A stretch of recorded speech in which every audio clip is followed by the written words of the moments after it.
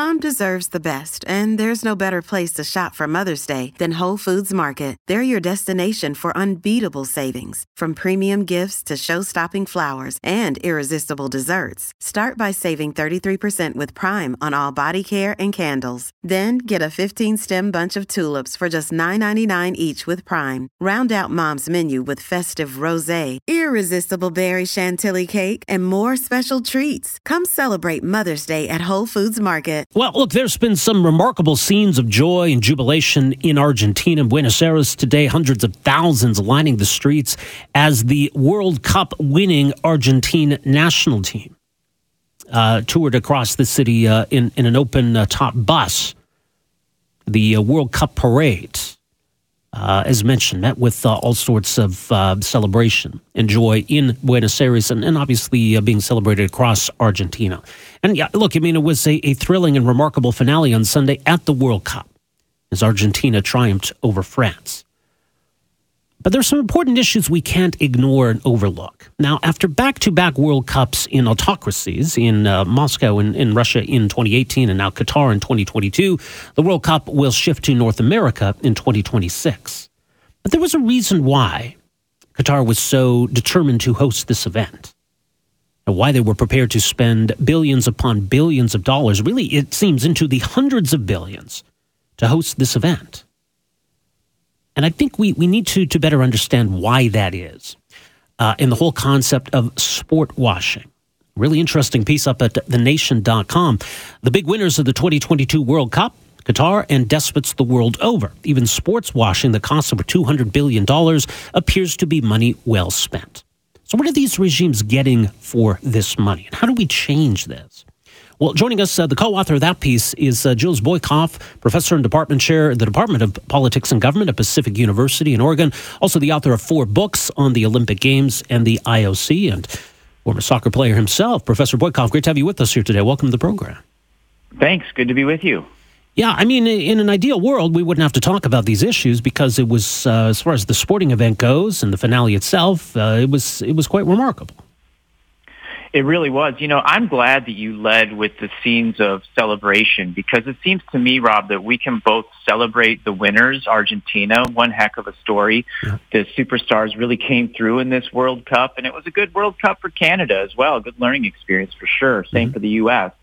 But we can do that at the same time. We should be raising these big questions about human rights because sports washing is for real. It's not going away. Maybe I can offer a thumbnail definition for your listeners. Sports washing is when governments such as Qatar use sports to try to look legitimate on the world stage while at the same time deflecting attention from chronic social problems and human rights woes at home. And that was definitely happening in Qatar. But I've pointed out in my work, this also can happen in places like the United States. Just to give one example, in Los Angeles, who's hosting the 2028 Summer Olympics, the mayor at the time when they were making the bid said that if they got the Olympics, they would be able to deal with and get rid of homelessness by the time the Olympics rolled around. Well, I don't have to tell you or your listeners that's definitely not happening in Los Angeles anytime soon. Right. And so it's a really important phenomenon. I'm glad we're having the chance to talk about it today. Well, yeah, and let's understand that better because Qatar as a host country seemed like an odd choice. In fact, I mean, they had to change when the World Cup would actually occur. Instead of in the summer, they had to move it to November. It's a tiny country. I think they do have a domestic soccer league, but I mean, I don't know that they're going to make use of these 8 large stadiums that they built for this event. So why Qatar? Well, I think you have to go back to the original sin of this World Cup, which was when FIFA gave it to Qatar in the first place. And it must be said that there are serious and credible allegations of corruption around the awarding of both the 2018 World Cup in Russia and the 2022 World Cup in Qatar. The U.S. Justice Department has been pursuing these cases. They're ongoing. But if you look at FIFA documents themselves, they've essentially admitted that 3 of their members had accepted bribes around Qatar. And so it was started with that. Once it was awarded, then they realized pretty quickly it'd be impossible to pull off in the summer. Despite these grand claims by the organizers of Qatar, they'd be able to build these sidewalks that would be air conditioned. I mean, what a climate change nightmare that would be. I mean, it was already bad enough. Let's be honest. This was not good for climate change, this World Cup.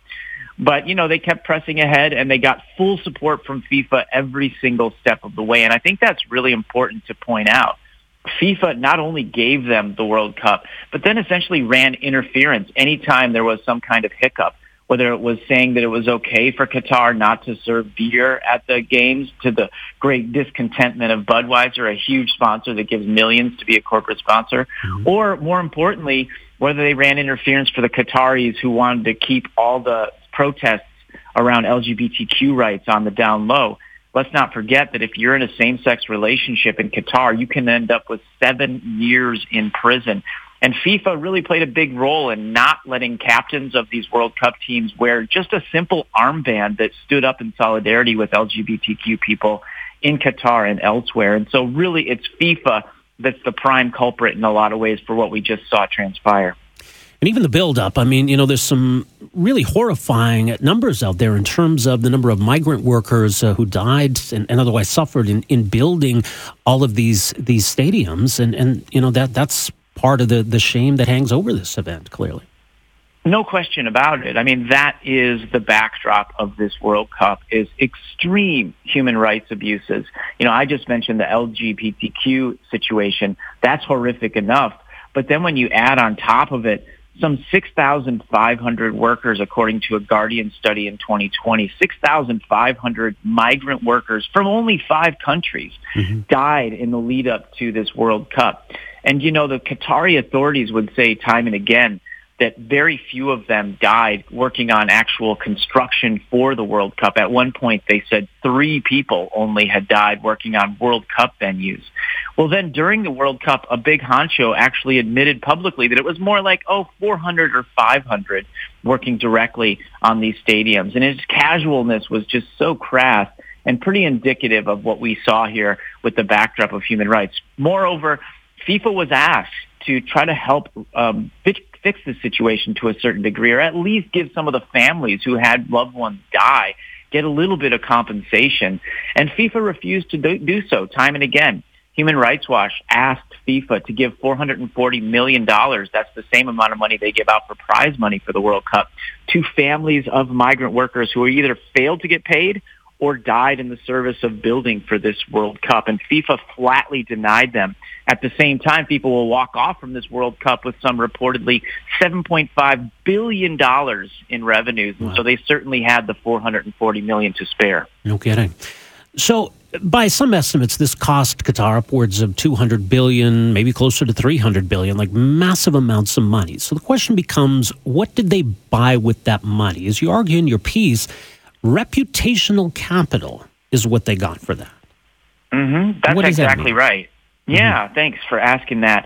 So, for starters, Qatar just has loads of money because they're sitting on huge liquefied natural gas reserves. And so, they're partly responsible. And of course, we in the West who consume this liquefied natural gas are also responsible for climate change. And that's really how they've made their money that they could spend on this World Cup. Like you said, well over $200 billion.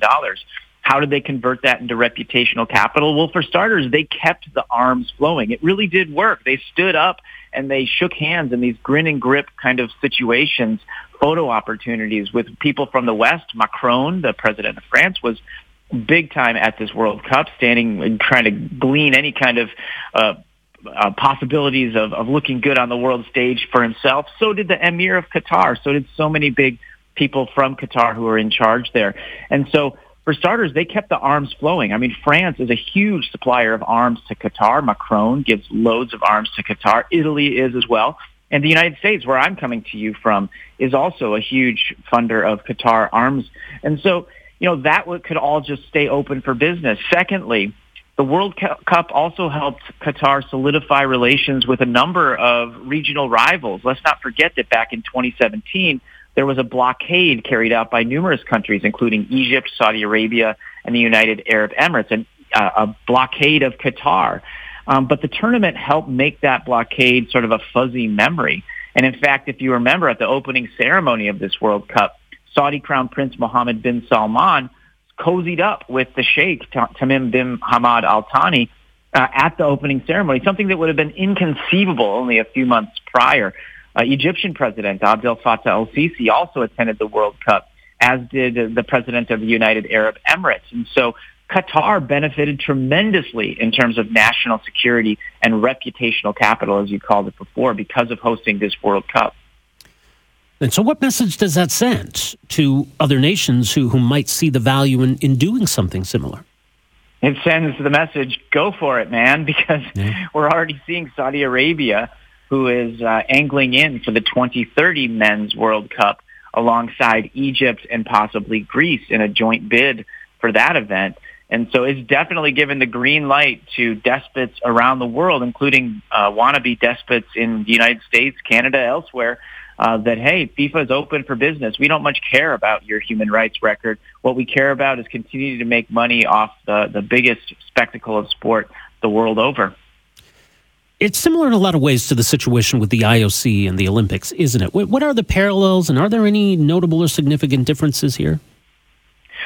The parallels are really strong. I mean, essentially, you have a parastate-like organization like the International Olympic Committee or FIFA that very much acts like a parasite when it comes to the host city and country of the Olympics and the World Cup.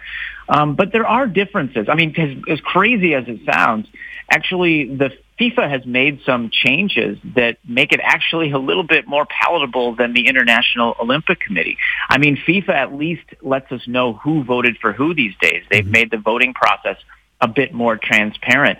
They also let all the countries around the world now vote for the World Cup host instead of just a small number of about 20 or so on their executive committee. The International Olympic Committee, on the other hand, has gone the very opposite direction. They've become much more dictatorial and authoritarian under the current president, Thomas Bach of Germany, and they've limited the number of people who have any real deal influence in deciding the hosts of Olympic cities to down to around a dozen members for the Winter Olympics and a dozen members for the Summer Olympics. And so, I mean, it's not as if it's sort of an oppression Olympics here per se, but both of these organizations are deeply corrupt in many ways, both illegal corruption and legal corruption. But also, I would say that at this point, FIFA at least has made some changes that are improvements upon where the International Olympic Committee is these days. Very interesting. Well, your latest is mentioned up at thenation.com and much more julesboykoff.org. Jules, thanks so much for the insight here. Appreciate making some time for us. Hi, it's Shauna, and I might be a bad parent because my kids think French fries are vegetables. Hey, it's Ryan, and I might be a bad parent because I went out for wings when my wife was in the hospital after giving birth. Johnny here. I might be a bad parent because in my house, the tooth fairy gives pocket change. But we're not alone. Len emailed us and said his 6-year-old daughter's Tarzan moment going from love seat to lazy boy by curtains made him more proud than any dance recital. And Andy left his 2-year-old at the rink. All right, guys, I'm sure we're not alone. Like Andy's kid. For stories and confessions like this, make sure you check out our podcast. It's called Bad Parents, and it's available wherever you get your podcasts. I left a glove at the rink.